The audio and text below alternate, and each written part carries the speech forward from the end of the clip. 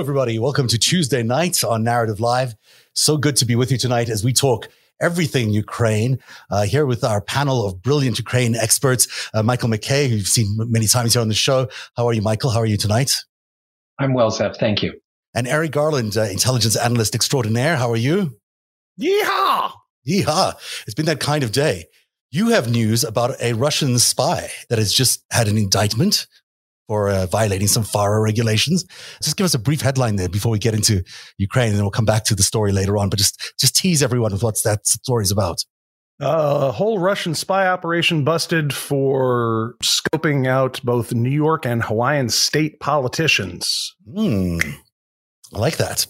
Interestingly enough, by the way, she's connected to a spy ring that we reported on extensively last year about the January the 6th uprising and Mr. Bousman, if you remember Charles Bousman from Pennsylvania. So that's a big part of that whole spy ring that now it seems the spy has been indicted. So we'll talk about all of that in a little later on. But the big news tonight, of course, remains Ukraine, with the situation, seems to be going from bad to worse. But on the other hand, there's some real openings of a clear sky over Kyiv, in literally opening up as the sun is now beginning to shine over Kyiv, but also some real positive news coming out of the Biden administration. And also it appears Poland, but we'll discuss all of that in just a second. Let's start with you, Michael, because I know you've got your eye on what's going on the ground there. Tell us how the situation is as you see it right now. Well, as you said, it seems dire, but if we look more closely, there's good news and bad news. The good news is that, well, it's already tomorrow in Ukraine. It's day 13 since the offensive started, and it's nowhere close to the objectives that the Russians thought they would have on day 2. So this is a remarkable victory. The only major city they've taken is Kherson in the south. They have not come anywhere close to besieging Kyiv, and effectively the blitzkrieg is no longer. And the Russians have resorted to a terror campaign of bombing and missile attacks. And particularly hit in this have been Kharkiv in the east, Sumy, and Mariupol in the south. It's so interesting that you mentioned that, because Kharkiv was still a very Russian-speaking city. And, these were the people that Vladimir Putin was coming to save. He was claiming that they were the ones that were under the most assault from, Ukrainian-speaking Ukrainians, and that, he felt like they needed his help. And yet that is the city which has received some of the most punishing attacks by Russia. And it's rock solid for Ukraine. But this shows just how delusional Putin was about everything about Ukraine. And unfortunately, how too many people in the West bought into the Russian-speaking regions of Ukraine must mean somehow pro-Ukrainian. I was talking to someone over the weekend at a Stand for Ukraine rally, and I was saying this misunderstanding. It was like, let's take someone in North America or someone not from North America, who would say, people in Quebec speak French. They must be pro-France. And we look at them as if they were funny. Like, what are you talking about? That doesn't make any sense. Or Spanish-speaking American is pro-Spain or Spanish Empire, and you say that this is just confused thinking. Ethnicity, language, these are not the things that are determinants. And, Ukrainians have always known this. The notion of a Russian-speaking Ukrainian nationalist is something I've noticed since I first went to the country and started to experience it 30 years ago. So, I'm not surprised that Kharkiv is standing. I'm a little bit surprised that it's still in Ukrainian hands when it's only like 20 kilometers away from the Russian border. That speaks to the incompetence of the Russian offensive. And also the lack of moral authority.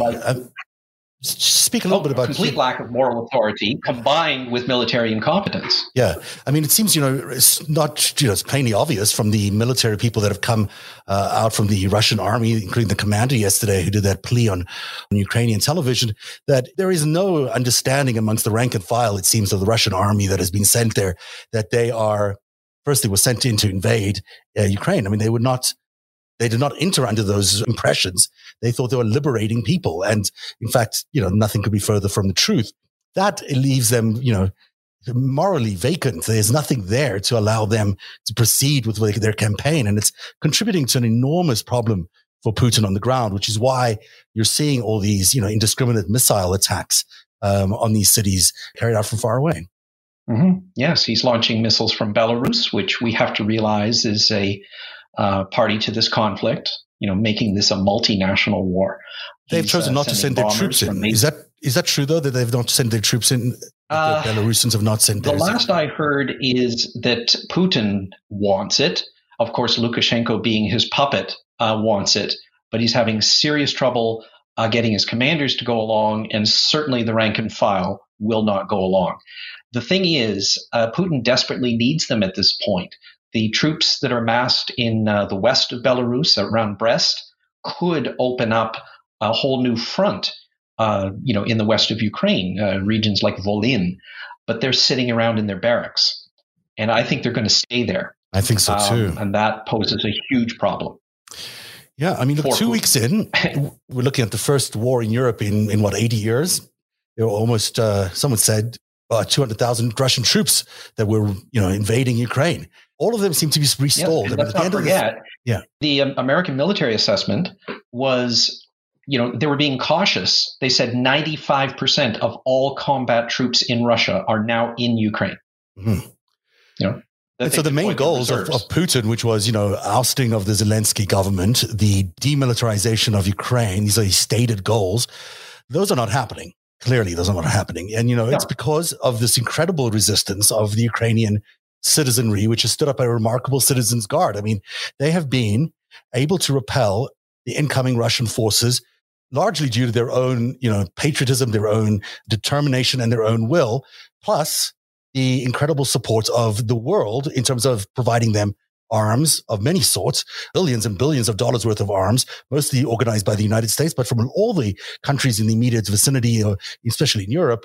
They've been able to together put up a pretty incredible resistance to Putin.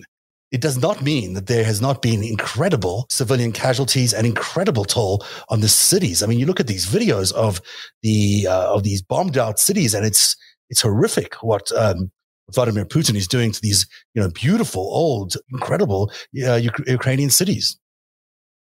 Yeah, I agree. It's incredible because we're not used to seeing it in Europe since the Second World War. But in a sense, it's not incredible if we contrast them with pictures of Aleppo and pictures of Grozny. And that speaks to what we're dealing with. That in Putin, we have a regime of state terrorism. Mm-hmm. And that is something that we need to deal with on those terms. We can see that it is not the great power that we thought it was militarily in a conventional sense, because we see its failure of its conventional attack. But we see its true face, which is a reflection of what it's been exactly like since Putin came to power, which was, he came to power with the Moscow bombings and by launching the Second Chechen War. That is the nature of his regime. And I think it's important we look at it in that sense, and in that way say it's not actually incredible. It's not incredible if we would pay attention to what the enemy really is. Yeah, the incredible resistance I was talking about. I mean, the remarkable resistance. The incredible resistance, remarkable, inspiring. Unbelievable. Incredible in that sense, I agree. And led by Vladimir Zelensky, who's still in his office and still appearing, doing TV interviews, is quite something. It certainly is showing the world that he's not afraid of what might be coming, because it doesn't seem to be coming. At the end of the day, we're not seeing the siege of Kyiv as many had predicted. It doesn't look like that's going to. But about that, we're right to focus on that because that's certainly the most prominent. But he's not alone. Mm. All the other political leaders, except the pro-Russian ones who fled the country days ahead because they knew what was coming, are still there. Famous Ukrainians, famous singers, famous actors, people are coming home to sign up for the territorial defense forces. So it's across the board. Ordinary people, famous people, and the most visible is President Zelensky. Eric, jump in here because you are agreeing on Grozny and you're agreeing on Aleppo. Just jump in with whatever your thoughts are right now, and then we'll go back to some of the specifics around the MiG offered by the Polish. Well, I mean, the Russians are better at committing human rights atrocities than they are running logistics for military or anything else. So yeah, they know how to smash your cultural artifacts. They know how to rape your women. They know how to destroy things, but they're not great. Apparently, they couldn't see their way to giving their soldiers protein bars and Gatorade or whatever. Nothing. So yeah, I mean, so they're doing, what they do best. They're setting churches on fire. They're blowing up universities, but that doesn't do great against Bayraktar drones or, against the Javelins. And by the way, I just saw some statistics about the hit rate of Javelin missiles, which is what the GOP in 2016 changed their policy. So at the 2016 Cleveland Convention for the Republican National Convention, to not give Ukraine Javelins. That's a very good the point. Javelins. Thank you for raising that. I'd forgotten about that. Basically, just to remind everyone what this was. In 2016, the Trump campaign, under the support of Putin, I suspect, changed the platform of the Republican Party to ban indirectly. No, it's not Putin directly. Just this guy Paul Manafort, who happened to work for Yanukovych, who fled to Russia by that point and has been charged with treason since. So he made the natural career arc of working for Putin's candidate in Ukraine to Republican presidential. And chose to change the Ukrainian platform, the platform around Ukraine. The defense platform around Ukraine, while they were all at, I just learned this recently, a hotel owned by Russian mob boss Ihor Kolomoisky, who has bought up wide tracts of Cleveland and has since been indicted for the money laundering through Delaware and Florida to get up to Cleveland. And that just doesn't add, that's the frosting on the birthday hot dog right there. Yeah, that's really interesting. Let's not digress too much, but that's interesting. So the Javelins that the Republican Party, by the way, next time they tell you that Biden didn't do enough, because they likely will, they're the ones who actually didn't want to give the Javelins to the Ukrainians back in 2016. Noted. Thank you. Right. The Javelin hit rate is over 90%. Apparently, I saw it was like out of 300 missiles fired, there's 280 hits on Russian materiel. If that was a free throw average, the Javelin would be in the NBA starting lineup. This is interesting. Celtics. The Russian Air Force has not been very present, and when they have been present in Ukraine, they've been shot down. It has not been very successful for them. So they're staying out of the way. Russian. Yeah, they're not going into Ukraine, and they're not going into Ukraine because, well, they've got the Javelins, which Biden gave them, and they've got the Stingers, which is another sort of anti-aircraft.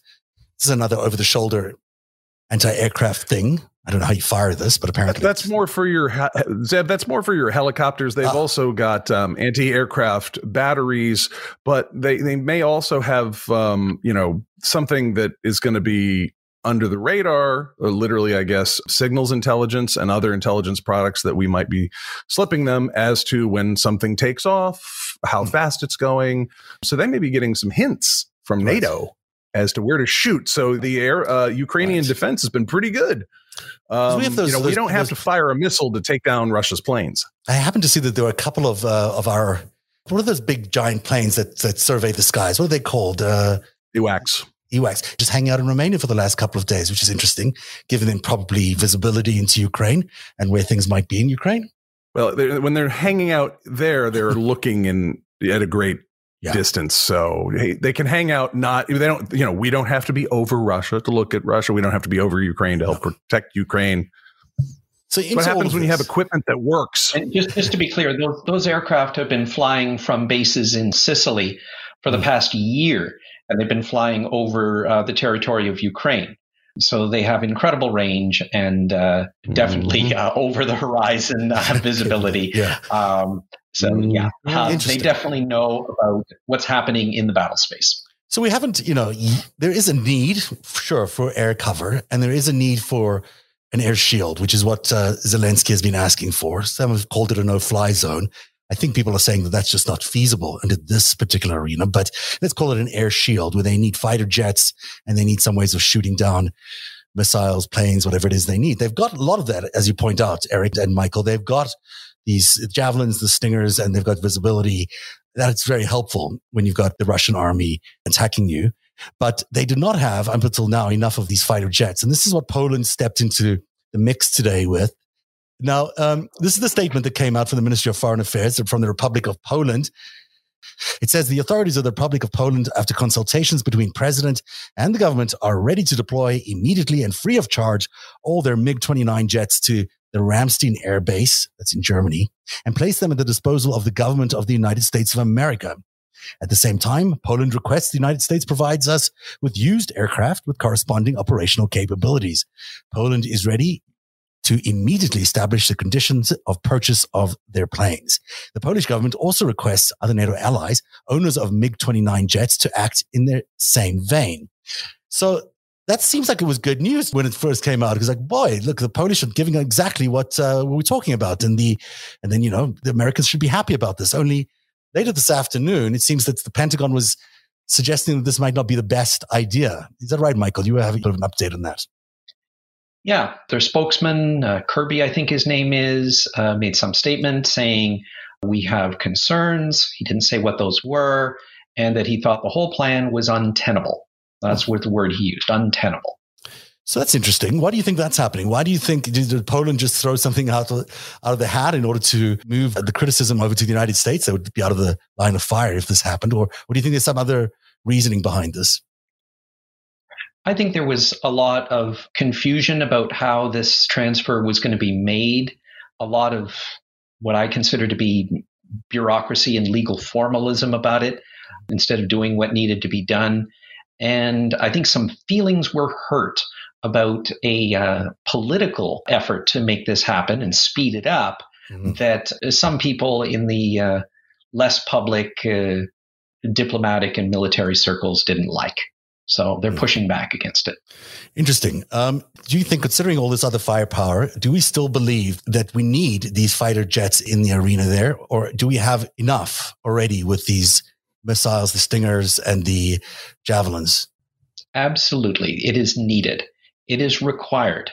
Ukrainians have stated clearly that this is their weakness. They've been very open about this.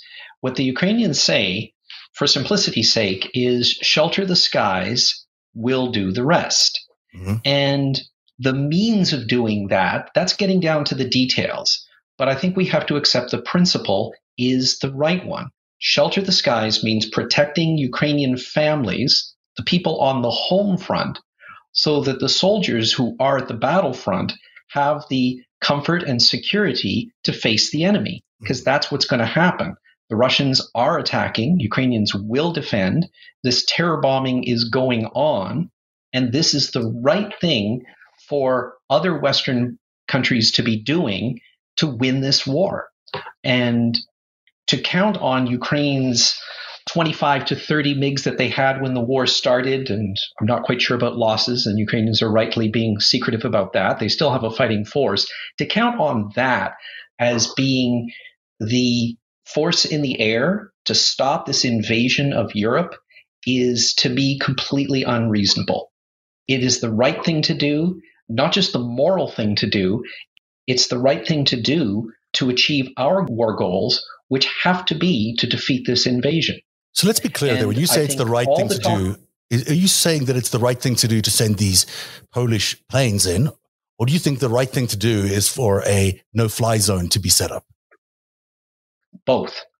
I think we should help the Ukrainian defenders in every way we can, with anti-air, with fighter jets of their own, and we should use our strength, which is the ability to command the skies, to do what has to be done.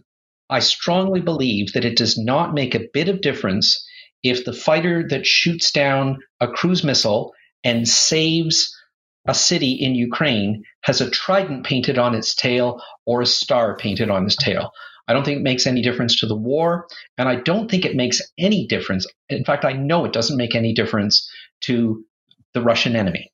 You know, I'm going to propose something here that I could be very wrong here, and I'll preface everything I'm about to say with the fact that I could be very wrong here. But I've been looking into why there is such resistance around, this there being any contact between the Russians and NATO forces or American forces. And it seems to me that as part of that Budapest manifesto, which you brought to our attention so clearly in the last few weeks, the Russians have a different sort of take on that thing than the rest of the world seems to have, as they seem to have different takes on everything.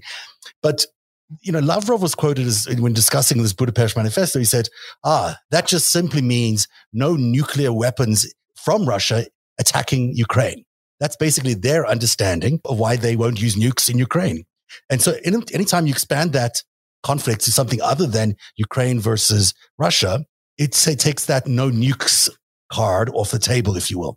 It also, in my opinion, explains why they're going after all these nuclear plants, because they can use them as dirty bombs without actually having to fire nuclear weapons at Ukraine.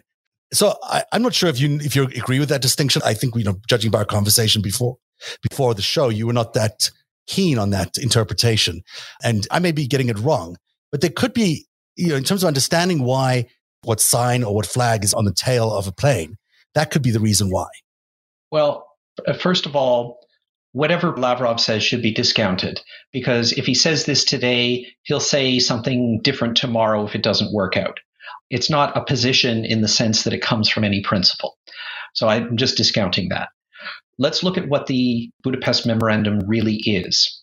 It's a document to assure Ukraine's security. That's in the title. It's to assure Ukraine's security, its sovereignty within its territorial boundaries as they were when this agreement was signed in 1994, because Ukraine gave up all of its nuclear weapons.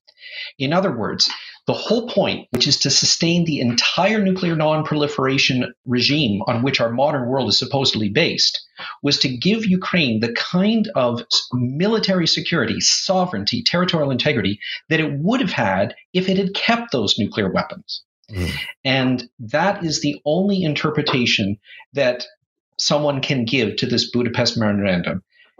Treat Ukraine as if it had nuclear weapons and could defend itself with the threat of nuclear weapons, and give it all the security assurance that we could in lieu of that. Regardless, Michael, I think what you're saying is it's important that the world takes notice of this humanitarian disaster. What we're seeing in front of our eyes is unacceptable to everybody. We shouldn't be seeing these cities erased from the skylines, erased in the way they have. We shouldn't be seeing stories of children being found dead because they've dehydrated. We shouldn't be seeing video of citizens trying to flee back into Kiev as they were trying to escape the siege. They had to be forced back in. And they had to, as it was brilliantly shown to us by NBC, crossing this tiny little makeshift bridge to try and get back into the city of Kiev. We should not be seeing this kind of large-scale humanitarian war crimes that are happening at the hands of Putin. But it is important also to remember that this is not America's fault. It's Putin who's doing this. And it's China who's standing by Putin and not doing anything about it. And it's America with its, hands somewhat tied behind their back, which is providing everything it can to Ukraine in order to fight Putin's onslaught here. And I think that's important to remember. There's a lot of anger and upset at the Biden administration or the Americans, but it's not their doing. It's Putin's doing. Putin's no, it's not what we're doing. It is the Russians who are doing this. Absolutely. Primary responsibility, overwhelming responsibility lies with them. But you're saying that we should not be seeing it. And absolutely we should not. And we should do something to make it stop. But also we should have reasonably expected that it would happen, because it's happened before.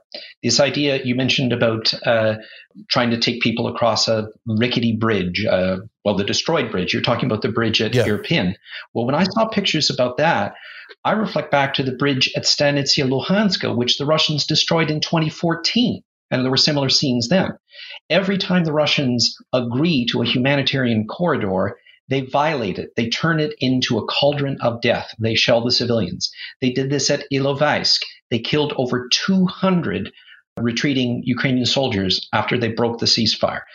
They did this at Debaltseve when Ukrainians withdrew from that city. In the current phase of the war, they've done it at Mariupol. That's the city where that child died today of dehydration, along with her mother. They did it also at Sumy, a city in the northeast. So, in other words, there's no limits with this enemy There are no boundaries. There are no agreements. There's no treaties. There's no outrage that they are not capable of. And that's why I do get upset when people talk about what Lavrov says, because I know that from the beginning it is meaningless. And I know that the only thing that is in our power at this time is how we can act, what we can do. And that makes me so strongly in favor of sheltering the skies, no-fly zone. I really don't care what you call it. I just care about stopping the bombs and missiles and doing what needs to be done. 100%. Let's look here at the map. I mean, we're looking at, and I'm showing this in particular because I'm going to lead to a point a little later on, but the city you're talking about, Mariupol, is right there on the, that's the Sea of Azov, right? By the part of the Black Sea that we're looking at there. A very important city, but it's also the one that's been under siege. There's an incredibly moving call by the local citizens there saying Mariupol urgently needs a green corridor to evacuate residents and begs Europe to close the skies over Ukraine. Mariupol, day 8 of resistance a few days ago, blockade for now. In short, the city is almost without communication, without light, heat, water. Heroic defense goes into state of blockade, a city on the verge of humanitarian catastrophe. Today, Russian fascists are creating a humanitarian catastrophe in Mariupol. These aggressors have found no other way to break us. They hinder the supply and recovery of electricity, water, and heat. They also damaged the railway connection. Bridges were destroyed. Trains were smashed so that we would not be able to take women, children, and elderly people out of Mariupol. They hinder the supply of food, create a blockade for us, as in the former Leningrad. They deliberately destroyed critical infrastructure for 7 days. Life support of the city. We have no light, water, and heat again. Putin's horde troops are constantly shelling the city and preventing the removal of the wounded women and children. We are doing our best to restore the city's critical infrastructure as soon as possible. We are working with international institutions to create a green corridor for the humanitarian mission. We are working to ensure a quiet mode to restore power. At the same time, Mariupol remains under fire. Women, children, and the elderly are suffering. We're being destroyed as a nation. This is the genocide of the Ukrainian people. These hypocrites came to save Russian-speaking citizens of Mariupol and the region, and they arranged the extermination of Ukrainians. Mariupol of Russian, Ukrainian, Greek, and other origin. Many fakes are also distributed today. Therefore, I ask you only the official sources of information. The mayor of Mariupol, Vadim Boychenko. Now we're still standing, but we need help urgently. It's terrible. Help close the sky. I mean, this is backed up by independent accounts of what was going on in Mariupol and continues to go on to this day. And, you know, when there was an attempt to set up some sort of humanitarian corridor, the Russians' basically suggestion was that the citizens of Mariupol retreat to Russia. Yeah, and straight into a concentration camp. Yeah. None of them will do this. Of course not. No, the corridor goes north. And let's not forget in this context, what the Ukrainian army is doing at the same time. They are fighting ferociously on the ground to keep the siege from being complete, to keep the corridor from the north open, to try to break the siege. They're doing everything they can with what they've got available. What they don't have available is the air cover. Additional air cover. I'm going to just go back to the map here because it is interesting that, you know, we've seen these areas that have all been highlighted in red in many other people's maps. And I've not added the red to the actual states here because even though the Russians seem to claim that they have large areas of Luhansk and Donetsk, and they also have the area around Mariupol and Kharkiv and Kherson, it's not true that they have all those areas. They have parts of those areas. And it changes all the time. But the Ukrainian army is still very much resisting the onslaught of the Russians. And, you know, it's not that this is all just one swath of Russian ownership now. It's contested territory. There's a lot of back and forth between the Ukrainians and Russians here. And as you point out in Mariupol, it's still an area where there is, you know, resistance by the Ukrainians. They're not just giving into the siege. It continues to be a contested area. So, you know, again, it speaks a lot to the morality and the, you know, the viability of the Russian army here. They don't want to be here. They don't want to be doing this fight. And the Ukrainians want them out as determinedly as possible. So you're seeing these two armies engage where even one might be stronger than the other on paper. The moral authority is with the Ukrainians. And that's forcing a lot of the Russians out of their positions. Because as we know, there's one thing, attacking and occupying a city or besieging it. It's another thing staying there and running it and administering it and, letting life continue over there. That's a very different thing. And Eric, maybe you want to comment about that a little bit, because it is a different scale of activity than just the initial occupation or attack. Well, the thought that keeps coming to mind here is that America has been characterized with about 70 years of propaganda, largely from the KGB and its successor agencies, about, whenever Russia or the Soviet Union engaged in these kind of human rights abuses and its aggression towards the globe, America was characterized in one of two ways. If we intervened, we were called colonialists. We were called, trying to be the world's policeman or whatnot. And then whenever something happened and we didn't intervene militarily, or only diplomatically or economically, but not militarily, then it was just, well, this is America. You see, they're colonialists when they want, and then they don't care if people die. When that's in response mainly to Russia and Russian, puppet states' aggressions. So here we are, talking about how do we deal with Russia. And I think, for, the territory being what it is, as much territory as Vladimir Putin is taking physically in Ukraine, behind him is ruins. They've just ceased trading the ruble today for 6 months. I didn't see that. Really, that's interesting. 6 months. They said September, so you can't buy any foreign currencies. Well, that makes sense. All the central bank reserves are being seized and all that. His economy is going to collapse. There is no way to finance too much more advance here. Their oil and their gas is being sanctioned. So, there's no question that Russia is generally stronger than Ukraine. Although clearly it's quite a contest once you give Ukraine, intelligence, some air cover, weaponry, all that stuff, maybe some MiG-29s. But this whole thing is going to be Putin's undoing. It's so interesting. You point to the ruble only being put under 6 months of hold, but all the economic efforts of the United States and other countries to sanction Russia, those are only going to begin to bite right now. There's a lagging moment there. He'll have some reserves, Putin will, but it takes a minute before everything sort of, churns through the system and Russia really gets hit by all these sanctions and all the limitations they have on their ability to do banking. Now that is not long. Within 48 hours, people have been saying, we're going to see the full effect of all these sanctions.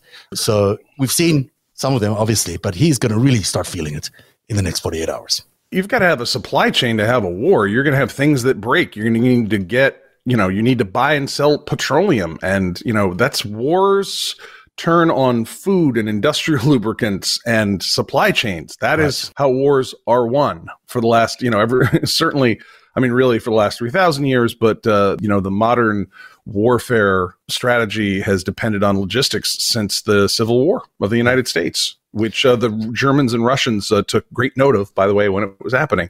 And that supply chain is collapsing for Putin. And that is what we are doing rather than, sending our Abrams A1 tank, main battle tanks into St. Petersburg or something. We're just going to, take all your real estate in New York and shut you down from buying protein bars. And also, wars turn on bribes a lot of the time. Oftentimes, not necessarily in Ukraine, but certainly the Syrian experience was about bribing local leaders. And it works, you get warlords or whatever, you bribe them. I don't think necessarily work in Ukraine, but it could work in Ukraine. But if you don't have the money, if you don't have the supply, if your credit card isn't working anymore because Visa and MasterCard won't honor it, maybe you can't pay off these guys as easily. And so you've got a problem. Plenty of the local governments in the Ukraine are in the pocket of the Russian mafia. Let's not forget that. And there's a bunch of names that never get mentioned in here, like, Viktor Pinchuk or Ihor Kolomoisky. Dmitry Firtash has been getting Pavel Fuchs. That's a great name. Yeah. Rinat Akhmetov. There's a whole lot of people. Or Semyon Mogilevich. He's originally Ukrainian, right? Right. Russia owned a lot of territory here in Ukraine in one way or the other. Well, it's an interesting byproduct of what's happening with this military thing that they're doing is they're in some ways, clearing out some of the folks that, well, if anybody left in Ukraine after all of this is still sympathetic to Russia, the way some of the local politicians were, I think they're going to get a very different reception after this. That's going to be quite a strategic reality that Russia faces, is that nobody wants to play with them anymore. Or at least anybody that used to be financially incentivized to cooperate with Russia or its intelligence services or its mob, they can't even get paid. They can't get Venmo'd from these jerks. How's Rudy Giuliani going to get his payments from the Ukrainians now? I mean, that's a real question. That's how he gets. I have a plan to get him 3 hot meals a day and housing for the rest of his life. He might get it. So I want to discuss another thing here, which is going on, and we'll get to the spy in just a second. Look at the time; it's already 7:46. Maybe we'll get to all of this. I'm going to do my best here. We'll do this really quickly. So this is what he seems to be going after, our Vladimir Putin. He seems to be going after this little area that basically is the entire Ukrainian coastline, their access to the Sea of Azov and the Black Sea. He seems to be determined to get this area for a number of reasons. One of them is because of Novorossiya, which is a whole other conversation, which we'll have tomorrow. But the other reason, which I've pointed out many, many times on Narrative, and this comes back to a blog that I wrote, a blog post I wrote in 2017 called Putin's Power Play, which basically theorized that what Putin was doing was what the Romanovs did and what every other major Russian leader has always tried to do, which is find warm water ports, because for the most part of its year, it's a landlocked country and it's got frozen ice everywhere else. It really would love to get warm water ports, because that way it could shift some of its trade routes and its trade expectations into the Mediterranean. Now you might say, well, the Mediterranean is so far away. The Mediterranean is so far away. But if you look closely at what he's doing here, and this is another maybe difficult to read map, but you can sort of see the shaded area here under Ukraine, under which is Moldova, the area in Ukraine that they're contesting right now. You can see that he just needs to bridge all these areas we just showed you in the previous map, and Moldova, where he's also got this additional territory of Transnistria, which is another territory that Russia is contesting along sort of the western or southwestern coast, southwestern border of Ukraine. And we've noticed in the recent past that Mr. Putin's information branch, led by Konstantin Malofeyev and the Russian Orthodox Church, has been opening up a lot of interest into Bulgaria and into Greece. So the same things that they sort of have done previously to Crimea and to the United States with their disinformation efforts from the Malofeyev camp, they are now beginning to do to Bulgaria and to Greece. So you start thinking, well, maybe this is what he's trying to do here. Maybe what Putin is after is a long shot, but still a shot, at trying to open up another warm water port through Greece into the Mediterranean, which would, achieve this incredible fantasy that the Russians always have, that they will one day be able to achieve such a thing, which, every turn of history has led them not to achieve that. What do you think about that, gentlemen? Is there something more to Putin's obsession here with this particular coastline than he is the obsession with Ukraine in general? Either of you. Maybe not. This is just classic. It's classic. Zev, they weren't just he'll attack for the Odessa anywhere coastline. he sees weakness. It's weakness, but I think it might have strategy. Go ahead, Eric. Oh, sure. Yeah. He needs, Murmansk, Arkhangelsk, pretty cold in the winter, as you pointed out. Yeah. They, Odessa and Crimea have typically been very important to the Russian Empire, but they've gone as far south as Tarsus, Syria. They were establishing a permanent base when they were dissuaded from doing so finally. And they motored the Admiral Kuznetsov, their one aircraft carrier, home, where it promptly was attacked viciously by a dry dock that took it out of service. But they didn't just want the Black Sea, they wanted the Mediterranean too. This is Russia. So. They want as much territory as they can get. Well, I think that this idea reflects a strategic thinking that I don't think Putin has. He's a KGB agent. He's a sabotage and disruption man. He looks for weakness in enemies to exploit. He looks for chaos, and he can't see beyond that. He's entirely relativistic, situational. He will seize any opportunity of the moment. He has no awareness of consequences. And that is why, among other things, we need to confront and defeat him now in Ukraine. This is our best opportunity. And the Ukrainian people have given it to us. There's no doubt that this would disrupt his plan. If this was a strategy to try and do everything, the thing which I'm pointing to specifically is, if his goal is to take over this coastline, if that really is what he'd like to end up with at the end of this war, that needs to be resisted at all costs. We've been there's maybe a suggestion at the start of this, well, Luhansk and Donetsk, there's some Russian population there that one could see their way for him to have pieces of those areas. But if his real goal is to establish this Novorossiya, this sort of larger Russian thing that expands all the way from, across this coastline that we're talking across, which is the Ukrainian coastline.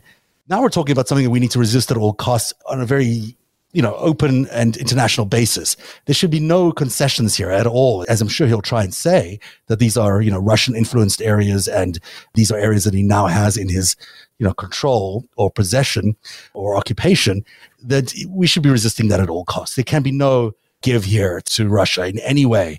Any of this attempt to capture any of the Ukrainian coastline needs to be completely thwarted and rejected. That's always been true from the beginning.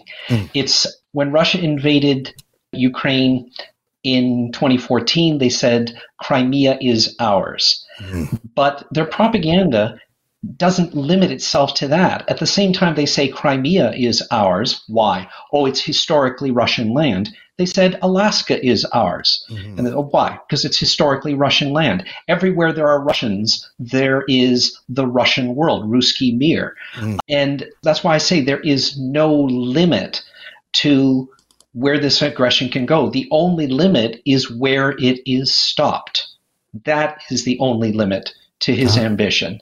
And I'm saying that this war in Ukraine, a war against the entire West, all of Western civilization, now being fought most intensely in Ukraine, is the main opportunity to defeat the Moscow Empire. It's an opportunity that Ukrainians have given us.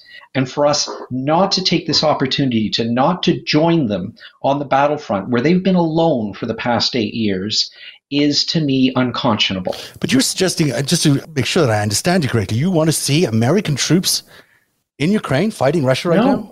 What do you mean by joining us in them on the battlefield? They don't need them. Then what about joining them on the battlefield? What do you mean by that? Don't need troops. Don't send troops. Okay, shelter the skies. You want to shelter the sky with American pilots? With whatever it takes to defeat the air power of Russia over Ukraine, because that's the one area where Ukraine is weak. You're just talking about air superiority. It's a very common concept. Own the skies. And, and if we're backing up an ally and we want to help them achieve air superiority so that their enemy can't have it. Whoever has air superiority has a major tactical advantage. And that can be done a lot of ways. Which includes these 29 MiGs from Poland, if that's what's necessary. That may be a way to do it. But I'm saying that our discussion about NATO versus non-NATO and direct confrontation versus indirect support does not make a lot of sense. It is not meaningful. It actually takes away from our war effort. It actually gives Russia a narrative opportunity to say, look, see, NATO isn't a defensive alliance, because the whole notion where they've been lying about how, well, America promised it wouldn't expand NATO. First, it's not ours to expand. Second of all, nobody said that. Nobody said, oh, well, we want to leave you a bunch of puppets, a bunch of satellite states that you can easily invade in case you just want to commit some, atrocities, Russia. Nobody said that to Russia. Not, since 1945, 46, we're pretty sure Russia gets up to some bad stuff. Nobody promised them victims. So NATO's a defensive alliance. But if you get in the business of taking that defensive alliance and launching attacks based on it, then Putin and Lavrov and these other jerkwads have got space to say, see, we told you, and then thus we have the right to our territorial integrity. So, But you didn't do that, the narrative space. Else. That's great. You've frozen in a great position, Eric. I don't know if you can see where you're frozen, but you are frozen. You're pointing your finger, and you're I love that. I was going to grab a still of that. Did you see where you landed up, Eric? You're pointing your finger in the air. You're all angry. Not angry. You're making a point, as you were. I want to talk about the Russian spy. Can we talk about the Russian spy? Because it's so interesting. Sure. Let's talk about the Russian spy. We're going to wrap up on Ukraine in a little bit, but let's talk about, you know more about her than I do, although I do have some interesting information about her that you might find interesting as we describe who she is. She is Elena Branson, U.S.-Russia citizen. She's been charged with illegally acting as a Russian government agent. Tell us more, Eric. 18 U.S. Code 951, which is not just a FARA charge for, you've been doing advertising and public relations illegally. That's your spy for that government, and you're running other spies. And that's what the Op Ghost Stories Russian illegals got hit with in 2010. Was 18 U.S. Code 951, a felony for failing to register with the Department of Justice while acting as a spy on U.S. soil.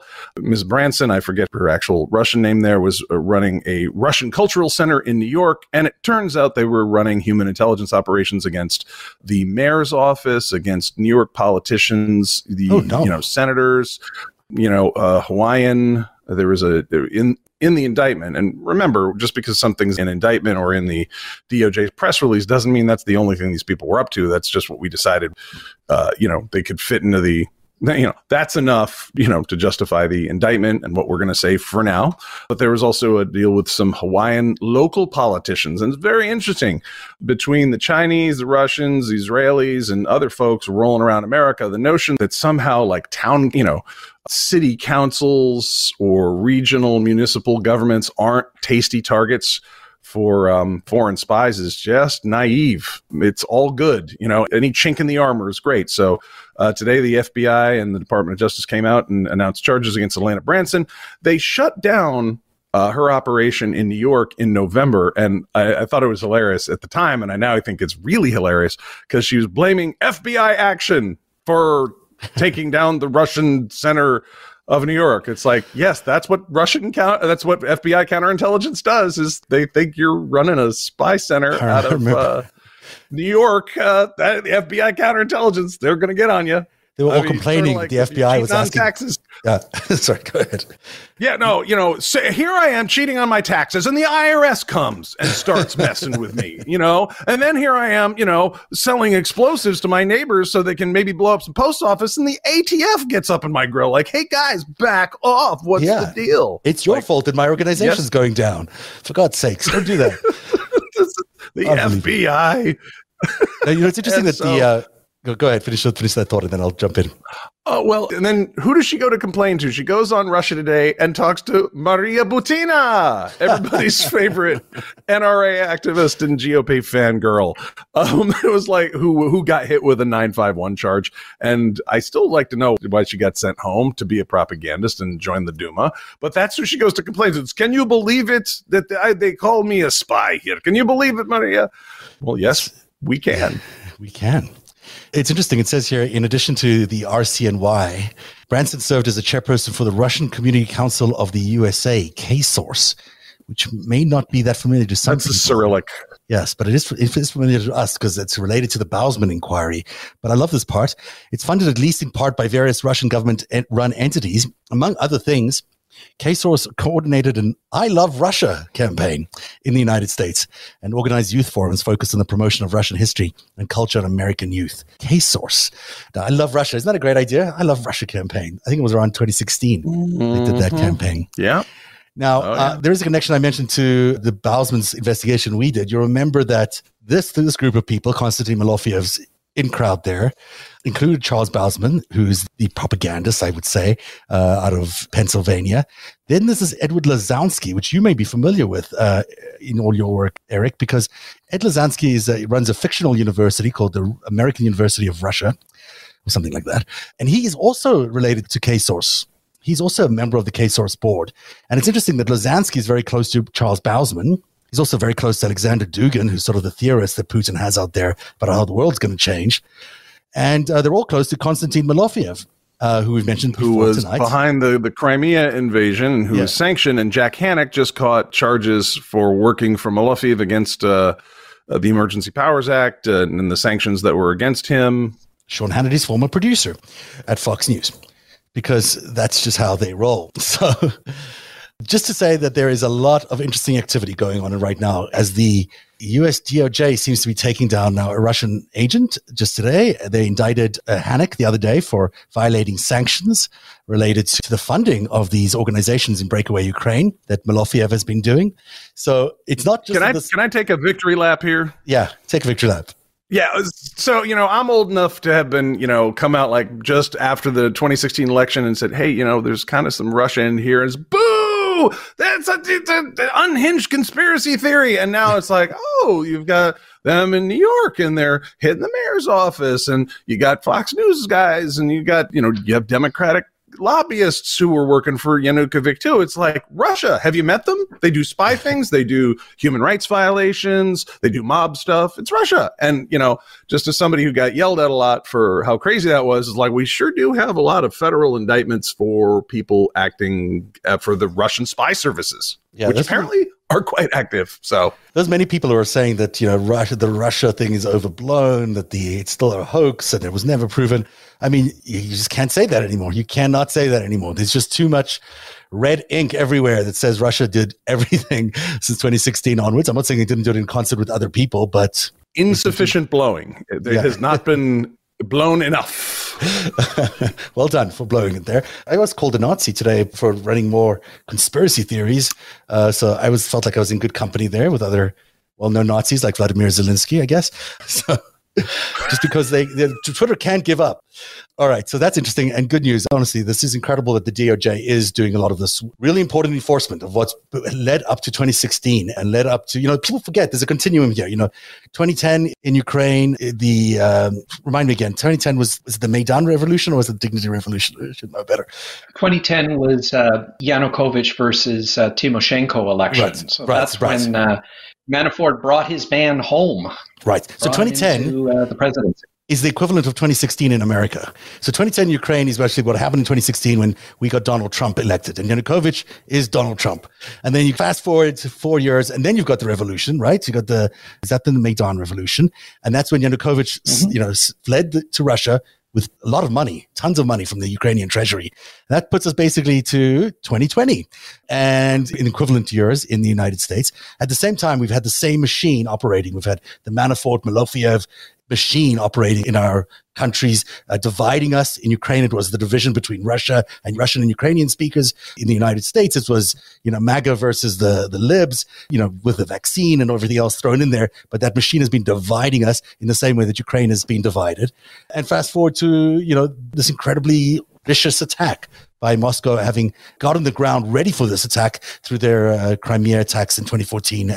And also the parts of the eastern Ukraine, which signals to me that, the reason this is so important that we're doing all these takedowns of Russian assets and indictments of Russian people is that Putin's got a plan. And some people might think he doesn't. And it might look a lot like Ukraine is today. He might think he can do that to the United States going forward. As you point out, Alaska is under contention, amongst other things. It's really important that we stay focused on Russia. It's really important that we stay focused on Putin and that we take down every part of this machine that has attacked the world. But certainly that there is continuity between the Ukraine story and the American story is undoubtedly true. What did you say, Michael?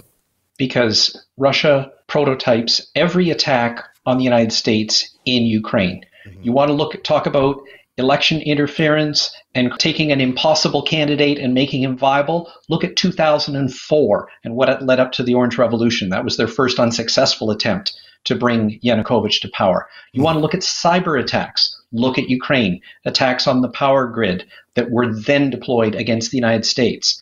You look at elite capture of the Republican Party. Well, that occurred in the Party of Regions in Ukraine 7-8 years previous to that.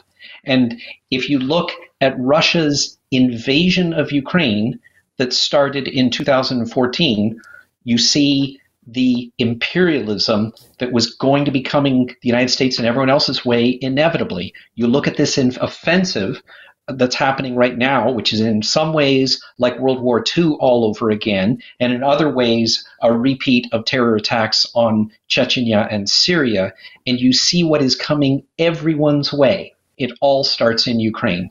Absolutely. We are all Ukraine and they are all Americans, and we're all part of the same free world, that we're all trying to defend. And there's really, we should be defending them with every piece of weaponry we have and every piece of available resources that we have, including sanctions and whatever else we might be able to throw at this, because, whatever happens in Ukraine today might happen in the United States tomorrow. We are out of time. I had intended to run a pretty lengthy interview with someone in Ukraine that I did yesterday. Now, as it turns out, events overtook some of that interview, but it's still a great interview. And I'm going to run some of that tomorrow. And hopefully we don't have any more events happen in the next 24 hours that are overtake the story even more, but it's quite possible we do, because also tomorrow we want to bring in another huge element into this, which is Novorossiya and understanding exactly what that was and how it links back to the Romanovs. And you'll be glad to hear, Eric, because I know how much you love them. There's a king in the picture, a Russian king coming back. We're making there's a new monarch in Russia? There's a new monarch in the wings waiting in Russia. That's well, if you're going to do Novorossiya, Zev, you got to come up with that flag. You know, I have it here. That Confederate flag looking thing. So be sure you have that as a graphic. You know what? I have it because I pulled it out earlier on and I was going to throw it in the show today. And I just thought we got so full, but yeah, I'm just to tease everybody, because it is fun to tease everybody. If I can find it here quickly. Oh, I can't. Anyway, there's a flag. There's a Russian Tsar. The Romanovs are returning. Look it up. They are after this part of Ukraine. They're maybe even after the world, and it may explain everything. We'll discuss all of that tomorrow on the show. I think I've invited both of you gentlemen to be on the show tomorrow, but I don't know if you can. Hopefully you can. You'll let me know afterwards if you can. If you can't, we'll make plans. But thank you very much for being here tonight. Also, a very big thank you to everyone on Patreon who's been supporting Narrative. There's been a lot of talk around Narrative and a lot of people detracting from the work that we do here. But a lot of you have stood by Narrative, and many more are now contributing to Patreon. I want to thank everybody who's doing that, because it means the world to me, and it also means that we can continue to do this work, which is so important. So if you want to help us continue to do this kind of work, please go to patreon.com/narrative and contribute to the show. And on that note, I will leave everyone with a very good night. Michael, just remind everyone how they can find you. On Twitter at MHMCK. MHMCK. I've learned that off by heart by now. And Eric Garland can be found at Eric Garland. But you also want to tell people about anything else, you feel free to, Eric, because I know there's some news in your world. There's no news. Oh, I thought, okay. There's no news. But there was a podcast. You see my name. The podcast is back, but you see my name, you can Google it and find some stuff. All right. Both feeds are must-follow feeds if you're interested in what's going on in Ukraine. And we will be back tomorrow on Narrative Live. Thank you very much for being here tonight, and have a good night, everybody. Narrative is made possible by viewers like you. Join today and support truly independent journalism at patreon.com/narrative. That's patreon.com/narrative.